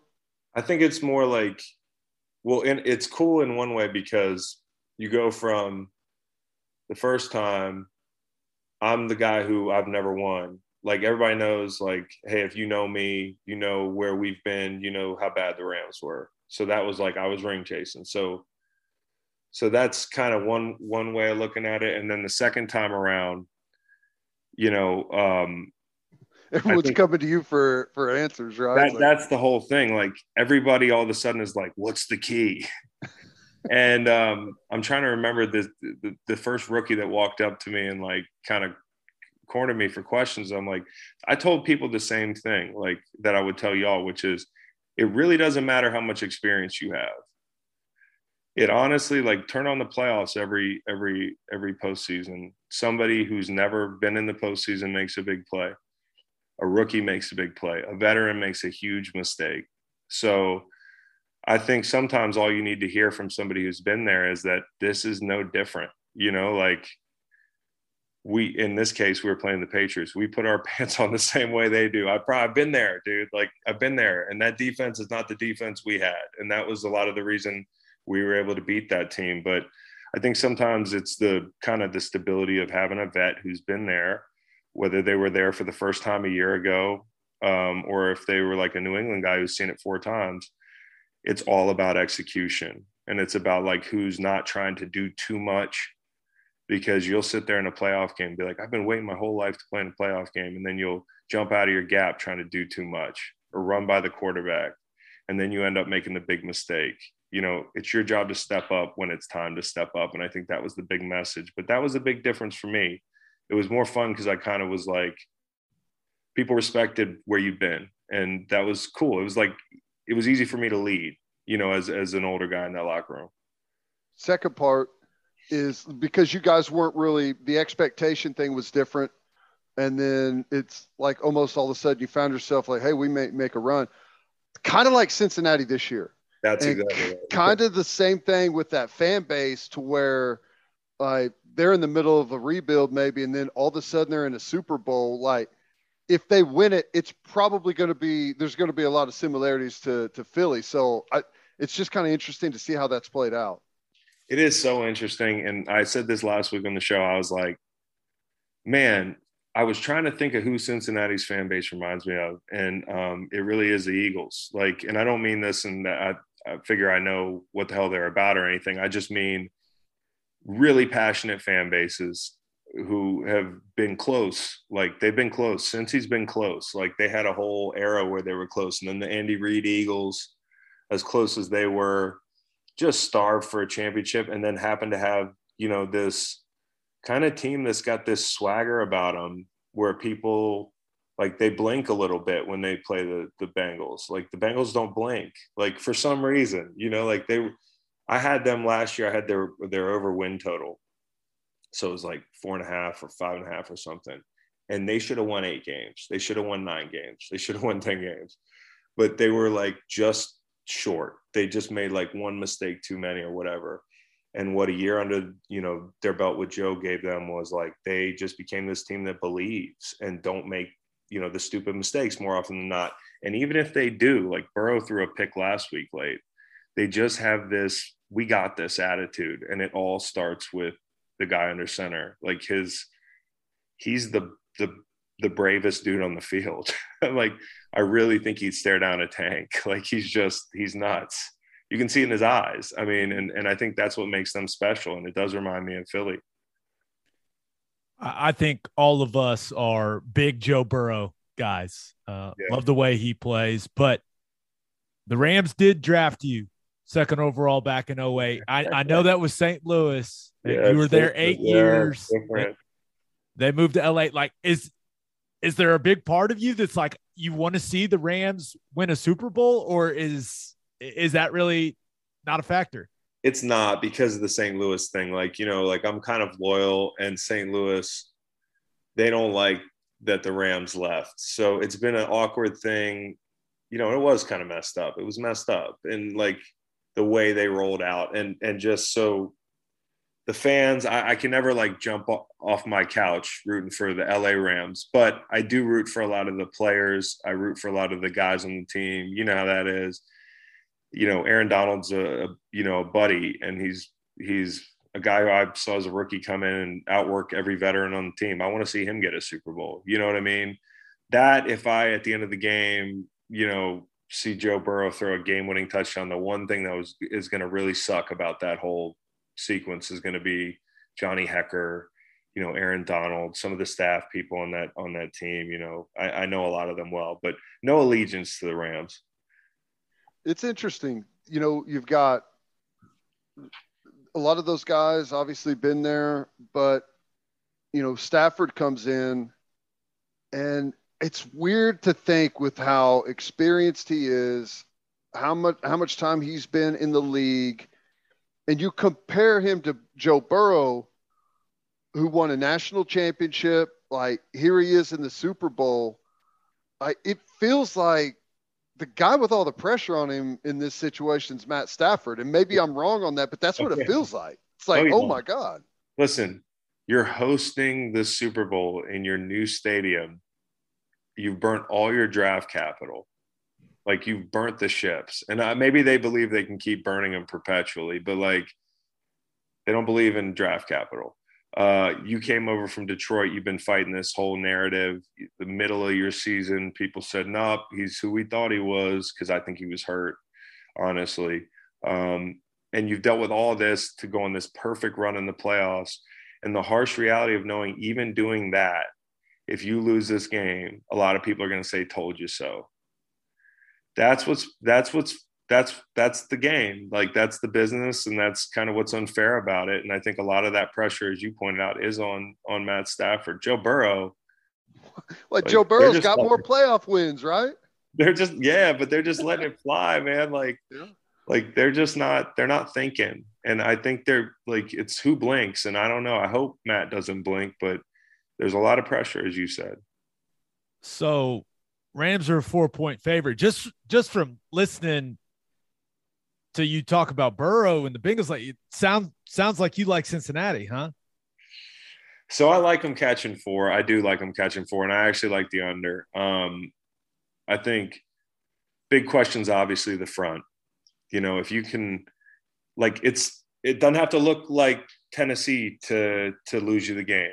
Tennessee was a disaster. Like, they got their asses handed to them in Tennessee.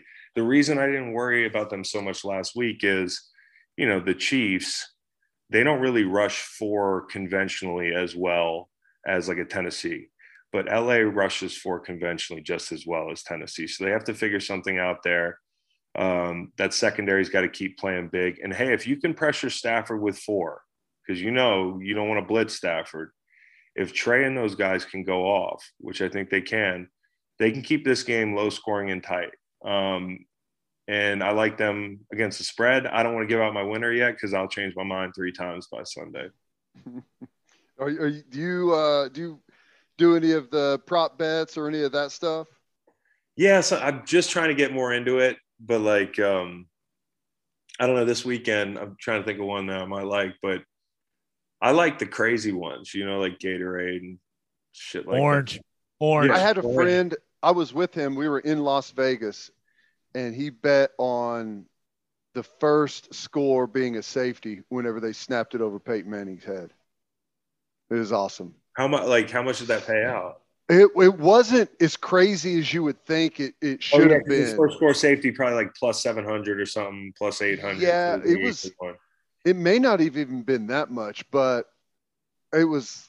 I was like, I can't believe that happened. That's still amazing. Yeah, that'll have that guy gambling through losses for 6 months. That's that one hit of dopamine is going to keep you going, man. That's what it's all about. I'll just say this: that was a good sign for him for the rest of that weekend. I'll just say that. Nice. Good. If he's listening, I'm sure it's true. Oh yeah. Okay. There is. Last time Rams played in the Super Bowl, right? And they have a few guys that were on that team that played in that game. But the big storyline after it was Sean McVay, right? And him talking about, I don't know, basically like questioning everything about himself and his approach to that game. And basically Belichick just broke him. Yeah. What do you think he gained like valuable experience from that? Or do you think that's something that maybe works against him? All depends on your mindset. I really do believe that. I think if he's who I believe he is mentally, he's going to have gotten something out of that. But obviously, if you're struggling with that loss in an unhealthy way, that could certainly put more pressure on you. I mean, especially considering the guy across from you here in Zach Taylor. I do think one big thing for McVay is it would have been really bad had he lost to Kyle last week. Again, this was 7 and 10 times. They're buddies and everything, but eventually that shit's not funny. And especially because it's somebody in division and you finally have your Matt Stafford. The thing that has been holding you back has been Jared Goff. Like, that's what everybody knows. So now you have everything you need and you fail. So I really think that win last week was big. I think this is a huge legacy game for McVay. No questions asked. I mean, to be there twice, you're getting into like Bills territory here in the early 90s. And I'm not being funny. I really like Sean McVay, but if they lose again, it's going to be tough on him. Yeah. Do you think this thing with Cincy is like a sustainable, they're here to stay? And who knows, like you mentioned, it's hard to go like back to back. I don't think anyone's will be picking them as a Super Bowl favorite next year, even if they win the thing. But you see this thing especially with Joe Burrow and some of the good young skill guys they got, this is a sustainable long-term type of football team? Yeah, because they have this really unique, sequence that they hit on. They went chase over protection for the guy who quite got frankly, hammered for it too. Got hammered for it. They got hammered for it. He's been hit hard. He's been hurt. But now they have the luxury to make that pick with this great foundation under them as a team, as an offense, and like they can go beef up the offensive line now. You've got a bunch of pass catchers on rookie deals. You have a quarterback on a rookie deal. He also is from Ohio. Like, he's from like right down the road. So you got to figure if they get this thing rolling, he's that rare kind of psycho that's like, I don't care. Like, let's keep everybody fed. I really do think, again, like Trey Hendrickson on defense, they've got a nice little window here the next 5 years. We say this about every team that gets hot with a young quarterback. We said this about the Chiefs. How many will they win? 3 or 4, or like whatever.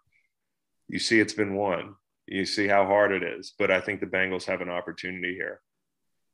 Earlier, you mentioned, talking to young guys about playing in the Super Bowl, how you'll see an unexpected guy make a play. Yeah. Right. Who's a guy or maybe two that you could see having kind of a surprising impact in this one?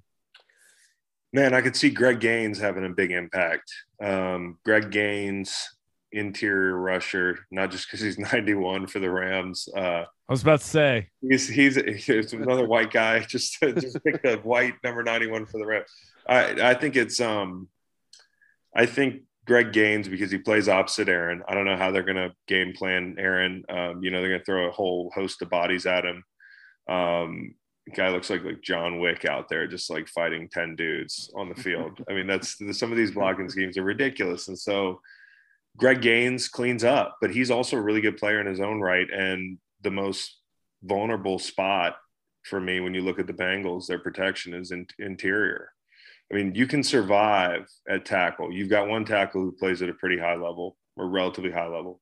The other guys had trouble. And, when you can throw a chipper at that guy, you can do a whole lot of things. But if guards are struggling and you've got 2 guys inside that are dominant, I think Greg Gaines could be a big swing guy here.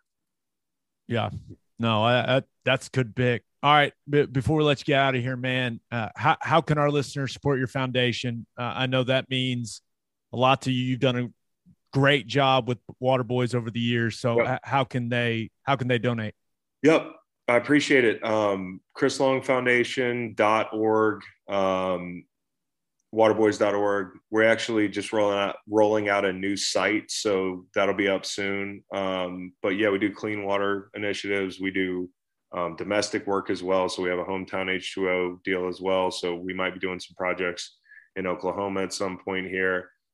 We've done them out here at home in Texas and all around. So we're doing some domestic work, international work. And there's educational information on the stuff we do with educational equity on the site as well.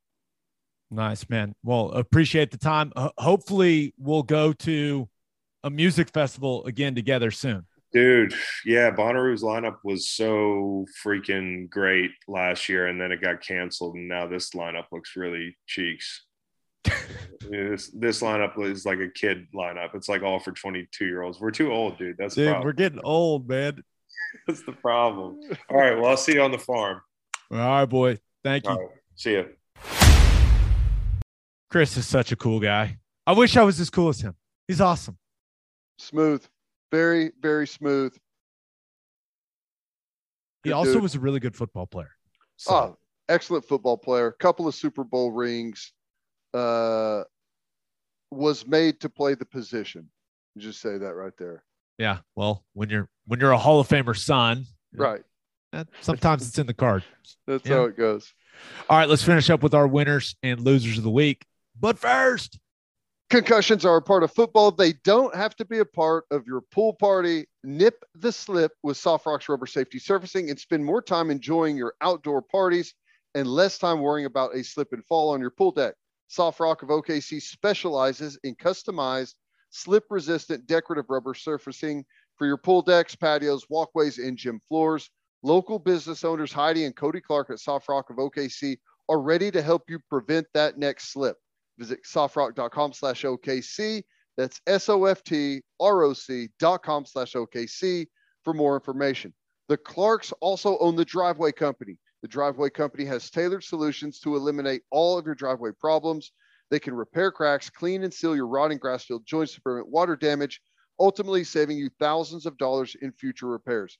Visit thedrivewaycompany.com/OKC for all of your driveway repair needs. Learn more about Soft Rock and the Driveway Company by visiting their Facebook and Instagram pages or by calling 405-294-9834. and make sure you send your kids to Bishop McGinnis Catholic High School. And your boy's getting inducted to the Bishop McGinnis Athletic Hall of Fame. What? Just found out, or I've known for a while, but you want to know something bad? Like, they just let me know the date. I'm going to be out of town. Oh, no. I know, but it's still awesome. I'm so excited. My first Hall of Fame, Ted. That's awesome. Man, that sucks that you're going to miss the ceremony. It'll be all right. Can't they move it? Like if you're going into the Hall of Fame? I think there's a lot of people going in. It's not like just me. So, it's fine. It's fine. I'm just thrilled to be in it, baby. I'm just thrilled to be in it. Let's go. And you can't change your travel plans? No, Caroline said no. You know how it goes. Fair enough. Congratulations. That's awesome. Thank you. Bishop McGinnis Catholic High School has a long tradition of educational excellence. With a 12-to-1 student-to-teacher ratio, no student is overlooked. Bishop McGinnis's college prep curriculum offers 22 AP courses. There are numerous clubs and organizations for students to join. And as a proud member of the OSSA, there are 14 sports offered. If you want to provide the best possible educational and spiritual development for your children, contact Bishop McGinnis Catholic High School or visit bmchs.org. Remember, financial aid is available. As always, Ted, kick us off. Who do you have as your winner of the week? Shockingly, I've got to go with Antonio Brown. Very interesting. He is now the president of Kanye West's newly founded Donda Sports Organization. And one of his first duties is he's going to be wining and dining people at the Super Bowl in the $2.2 million presidential suite, and with a bunch of tickets also for the Super Bowl. I don't know what he's going to do as the president of this sports organization, but he's starting it off being able to go in style to the Super Bowl. That's a win in my book. I agree. That sounds awesome. Like, he's not having to pay for the suite, right? Kanye's company is paying for it, I assume. Has to be. I could be wrong, but Antonio Brown in a $2 million suite at the Super Bowl, what could go wrong, right? Oh, and how about this? Antonio Brown added that Donda Sports will be hosting community events during Super Bowl weekend in Los Angeles, with plans to invite kids and their families to the game. Okay, I'm changing my tune on this. That sounds kind of great. Good for you, Antonio Brown. It has a chance to be good, but dude, it's Antonio Brown. How bad can it be? That's what I'm saying. It can be really, really bad, but hopefully it turns out good.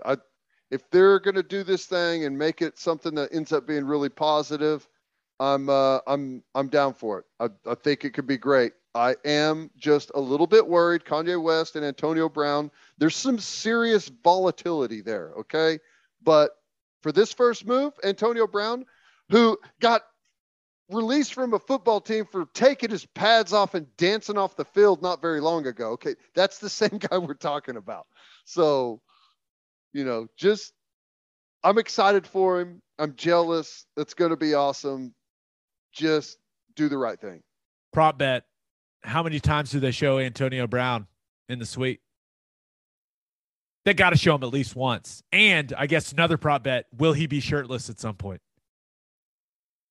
The first one is it's a guarantee that they're going to show him. The second one, like if they show him twice, the first one will be normal. The second one will be shirtless. Yeah, I like it. All right. Who do you have as your loser of the week? I don't know why the NFL continues to do this. And I know they're trying to expand the NFL's reach, expand their fan bases, people watching the sport. Over the next 4 seasons, the NFL is going to play 4 games in Germany. I think 2 in Munich and 2 in Frankfurt, I believe. Also games coming up in Mexico City. But the flight to England to play in a football game has to be a tough one. Germany's just going to be that much more difficult for the guys. I feel the losers, the guys that have to go play in those Germany games. Have you been to Munich? Never. I went. We went and picked up my sister-in-law. She was studying abroad, in Germany. Mm-hmm. Place is fun. I went to a Hofbrauhaus, and like one of the real ones. Like it's like this big like beer hall. It got me some schnitzel. And I also decided it was a good idea to order a Stein, like the biggest beer they have, of like all of the signature beers that they make. That, my friend, was a mistake because I have never been drunker on beer in my entire life than that They're moment. like in Munich. 18% alcohol, aren't they? It was a struggle getting out of there. Like, and I was big too. Like I was still playing. I was, 305. It was, I stood up and I was like, I've made a calculated mistake, but I bounced back. I didn't black out. Oh, wow. That's amazing. It was, whew. Well, It was I fun. know when they did NFL Europe, the Germany teams had great fan buy-in. And I think they even continued playing some professional football to some level over there, and they may still do it. But I think they'll be heavily attended. And I think it's probably going to be like a huge party. But I feel bad for the players that have to go over there during the season in the middle of a grind. Yeah. And by players, I guess I mean Jacksonville players, because isn't that who it's going to be, Yeah. unfortunately? I played in the London game, and we went for an entire week, and it was a grind on our liver, and we got beat by Jacksonville. So, yeah. Home games, man. It's hard to beat the home team. Oh, we won the drinking battle, though. I guarantee you that. All right. Speaking of drinking, if you're a whiskey or bourbon drinker, stop what you are doing. Head to your favorite liquor store and buy some Balcones products. You got to grab some of Balcones' Lineage Single Malt Whiskey. It was just voted one of the top 20 whiskeys in the world by Whiskey Advocate, and you'll be shocked by how affordable it is. Also, you got to snag some of Balcones' Baby Blue Corn Whiskey. It's made from blue corn. That's the fancy corn. And that is why it has won more than 25 awards. Last but certainly not least, you got to buy some of Balcones' Pot Still Bourbon. Its big flavors make it the perfect bourbon to drink year-round. In 2012, Balcones Single Malt won the Best in Glass competition, beating brands like Johnny Walker and Macallan. It became the first American distillery to win the competition. This stuff is the real deal, people. If you love great whiskey and bourbon at a great price, then Balcones products are the only way to go. The whiskey may be made in Texas, but the owners are from Oklahoma. To find a liquor store that has it, visit balconesdistilling.com. First Fidelity Bank is a full-service financial institution based in Oklahoma with tailored solutions for all of your personal and business needs, checking accounts, saving accounts, home loans, and much more. They do it all, whether it's online banking from your computer or mobile banking from your phone. Everything is stress-free with FFB. Making mobile deposits, paying bills online, and moving money to different accounts could not be easier. First Fidelity Bank also provides free ATMs worldwide, making banking convenient wherever you are. They also give back to the community. FFB donates a total of more than $500,000 to local charities and educational foundations. Make your life easier and go bank at First Fidelity Bank. Visit ffb.com for more information. All right, for my winner of the week, thought about going with Arkansas basketball. Knocked off number 1 Auburn. Head coach for the Hogs, Eric Musselman, took his shirt off in the celebration when the fans stormed the court. I don't know how he got it off. He had a sling on because he just had rotator cuff surgery, but somehow removed the shirt. How do we feel about that? Is that okay? Are we okay with that? Man, listen, college basketball needs anything that makes it more fun. That's right? true. It's an inferior product to the NBA. If the coach taking his shirt off makes it more fun and more entertaining, rip that bad boy off, Must Bus. Keep doing it. That's awesome. But for my winner of the week, by the way, did you see them storm the court? It was like a strobe light. That guy dunked and then oh, what a cool ending to that game. That was awesome. It's like the fastest court storming I've ever seen. It was almost impressive. as if they told everyone over the intercom, we're storming the court as soon as the final bucket. Everyone get ready, instead of telling them to stay off the court. That was pretty cool. Yeah, I respect the efficiency. I'm sure they got a fine coming their way, but I'm sure Arkansas is like, If you're going to earn it, earn it. absolutely. Right? But my winner of the week, Kyler Murray, I think all publicity is good publicity. Yeah, I can say that word. Publicity, right? Yeah, absolutely. It's amazing what you can do just by unfollowing someone. He had everyone talking about him so he unfollowed the Arizona Cardinals on Twitter and Instagram. He also removed any Cardinals related pictures from his accounts. I'm not sure if he's mad. I'm not sure if his social media manager accidentally just hit the wrong button. I don't know what's going on, but everyone's talking about Kyler Murray. And right now, no one's really talking about how bad he played in that playoff game anymore. They're talking about what's the next move. Like, is he going to go play baseball is now the conversation around Kyler. And too bad they're in a strike. Yeah. It's like, I was like, yeah, maybe he's angling. He's using the A's as leverage. I was like, I guess he could, but you know that they're not, they're not going to start on time, right? By the time everyone's ready to report for NFL. I don't know where that's negotiations at, but it's wild, man. I mean, he's made a couple Pro Bowls. They've been pretty good. Now they have really petered down the stretch, right? But I mean, it's not like he played great in the playoff game. I mean, he didn't. Things did not go well against the Rams, but is he really is he that upset, or is this? There's no doubt in my mind that the Cardinals will exercise his fifth-year option coming up here. But is this him angling for a long-term extension because he is eligible for a contract extension this offseason? Is that what this is all about? Like, I'm just a little confused, but everyone's talking about him, so he's the winner of the week for me.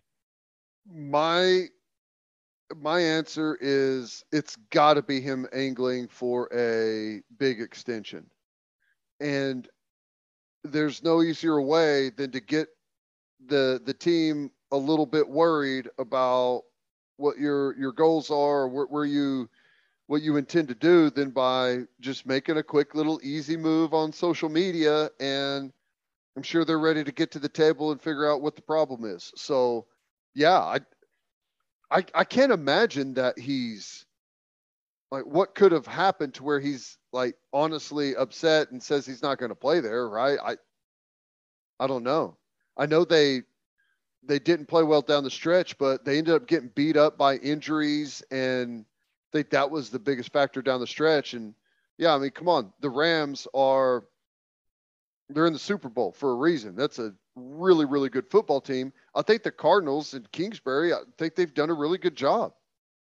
Yeah, they haven't had playoff success. So I don't know, but I love the drama. I'm not going to lie. Like, NFL quarterbacks are turning into NBA players, and that stuff's entertaining.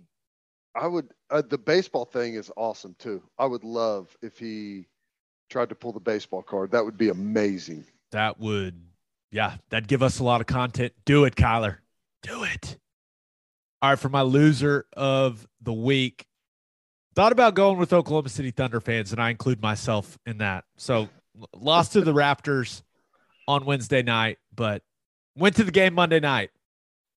And Klay Thompson, he did it again. He ripped our hearts out on Monday night, hit a couple dagger threes late in that game to put the Thunder away. Gave us all flashbacks of Game 6 in 2016. I literally, he hit the first one, and I, shivered a little bit. Dead. I was like, oh. And then he hit the next one, and I was like, oh. It was painful. It's good to see him out there. He's so likable. It's good to see him out there again. He's had the ACL, and before that it was the Achilles. It's been a rough ride for Klay Thompson, but it hurt my soul watching him hit shots in that building again. Am I crazy, or did he hit 11 threes in that game? Is that the number he hit? It was something absurd like that. Just think about the butterfly effect if he doesn't have that insane game in Game 6 in 2016. What happens with Golden State, what happens with the Oklahoma City Thunder. Like that game, it totally changed the entire landscape of the NBA. All of it. That one game. It's crazy. Yeah. He had 41 points. Awesome. 14 of 31 from the field. He was 11 of 18 from three. It's insane. Okay, that's enough about that. Brutal. Also thought about going with whoever stole Perion Winfrey's stuff in Dallas. Yeah, what the heck's going on with that? Hopefully, Perion is scheduled to join us on Sunday. Hopefully, he has his stuff by then. But I don't know if this person knows anything about Perion Winfrey. But he's pretty high on the list of people for me that I would not steal stuff from. I'm just saying. He's a big, scary man. I'm out. So, and also, what are you going to do with it? You can't sell it to like a memorabilia place. They're like, hey, where'd you get this? Oh, I stole it from him. It's like, oh, then he's going to come looking for me. No. I'm out. This is the bad thing. It's probably someone that, I don't know how it got stolen, but probably grabbed it before they knew what it was. And by the time they figured out what it was, it's like, I can't have this, and just dumped it somewhere. So I don't know. I hope he gets it back, but I hope he doesn't kill someone in that process. Yeah. Seems like a bad idea. Perion will be smart about it. He'll be smart about it. There's no doubt, but give him his stuff back, you thief. Yeah, that sucks because he won the MVP, man. Yeah, and he had the jersey signed by all the other guys in the game. Like, thieves are the worst. Okay, but my loser of the week, this is a personal one, okay? Okay. So my loser of the week is me because my mental well-being right now heading into this weekend, we're not in a good place, Ted. We are not in a good place. So let me break it down. Let me explain it for you. We are going to Colorado tomorrow. Okay. I will be skiing for the first time in my entire life this weekend. I went and got all the gear, so at least I'll be looking good. I'll be warm, right? Got the jacket, got the gloves, base layer. We're good. Goggles, helmet. I'm looking good. Nothing too obnoxious. Simple blacks and grays. Smart. That's what my ski gear is. But so I went to River Sport OKC. They've got like a ski simulator in there. I was like, I want to get on some skis just to feel what it feels like. And it's like it's basically a gigantic treadmill that they can change the angle on. And it's like misted turf that's supposed to feel like snow.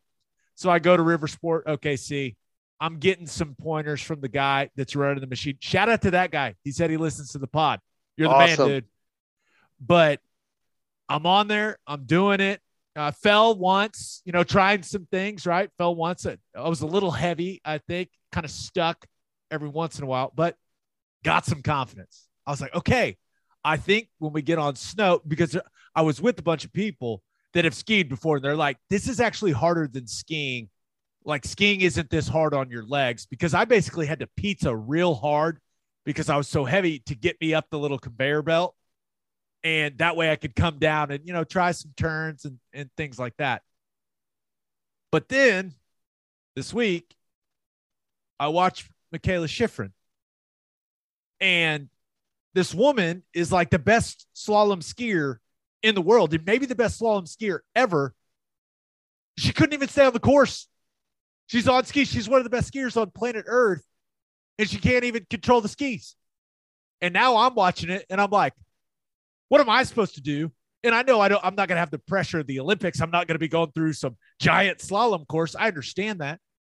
But I see that, and I'm like, this looks really hard. I had the confidence. I was going into it. I was like, let's roll. I'm going to kill this. Yeah, Cloud 9, Aspen, I'm coming for you. Afterwards, Little Buzz, coming down the blue. We're good. I'm doing it. No fear. Let's go. And then I watched that, and I started doubting everything. I was like, if she can't do it, what? I had it in my mind it was going to go very well, and then I saw her sit there for she sat there for like 15 minutes contemplating her life. What'd she say? This makes me second guess like the last 15 years was the quote in the post race interview. Yeah, you're going to be fine. Don't worry about that. What they're doing it's not even close to the same thing you're going to be doing. I know that, but don't even watch that. You should Okay. not even look at that. Okay. You should not do that at all. And my first piece of advice is, have you been to Aspen before? This is your first time skiing, so you've never skied there, right? I've only been there in the summer. I've never been when it's snowing. You stay at Snowmass. Do not go to, was it Ajax and Highland Park? Is that the other two right next to the town? I was told that I will be starting with our instructor on Buttermilk. I don't know what Buttermilk's that great means. too. Buttermilk is great too. That's a good place. Okay. That's where you guys, that's where you That's need where to I stay. live. You live at Buttermilk or Snowmass. Ajax, or I think the other one's Highland something. That's tough. You go slow, give it time. It's going to take you a while to just get your legs under you and understand it. You're going to have an instructor that's going to be good and get you going, but just slow play it. Like, that's the biggest thing. Do not watch the Olympics, because you're going to expect to be able to do something similar to that. And you're going to get really frustrated at yourself. Slow, big, wide turns. And as you get better, you can narrow them down and you'll be able to go faster and faster. But here's the other thing.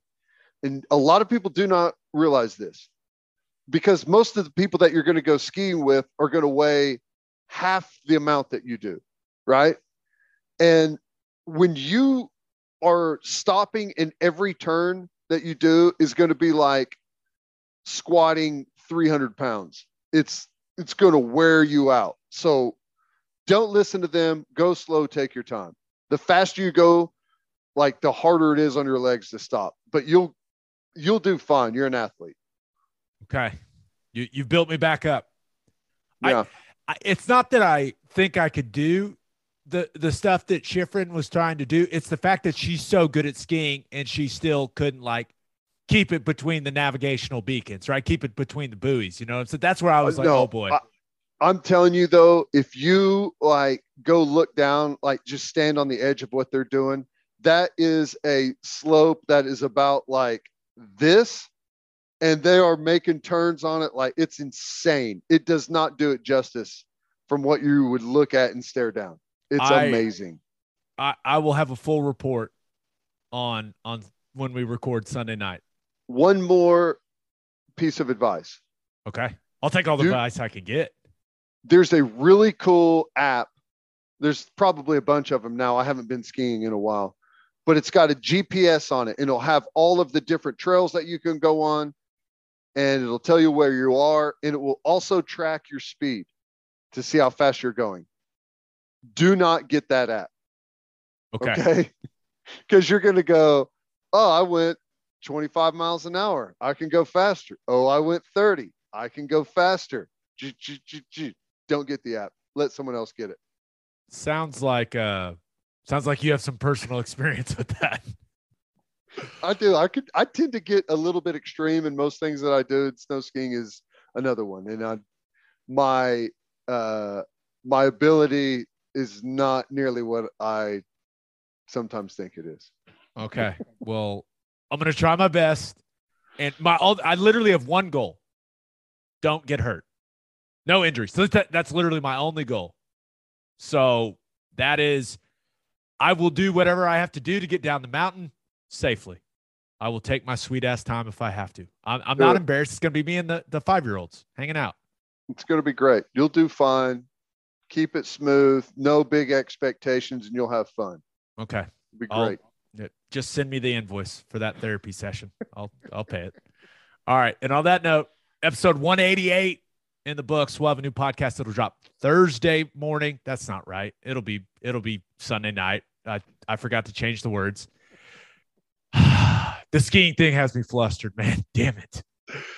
We'll record Sunday night after the Super Bowl. We'll put the episode out as quickly as we can. Hopefully, Perrion Winfrey's coming on Sunday. We're trying to work out a time with him right now, actually. Just a reminder, you can hear Teddy from 2 to 6 on 94.7 The Ref. You can hear me from 3 to 5 on SiriusXM Big 12 Radio, channel 375. Hope you all have a great rest of your week. Have a great weekend.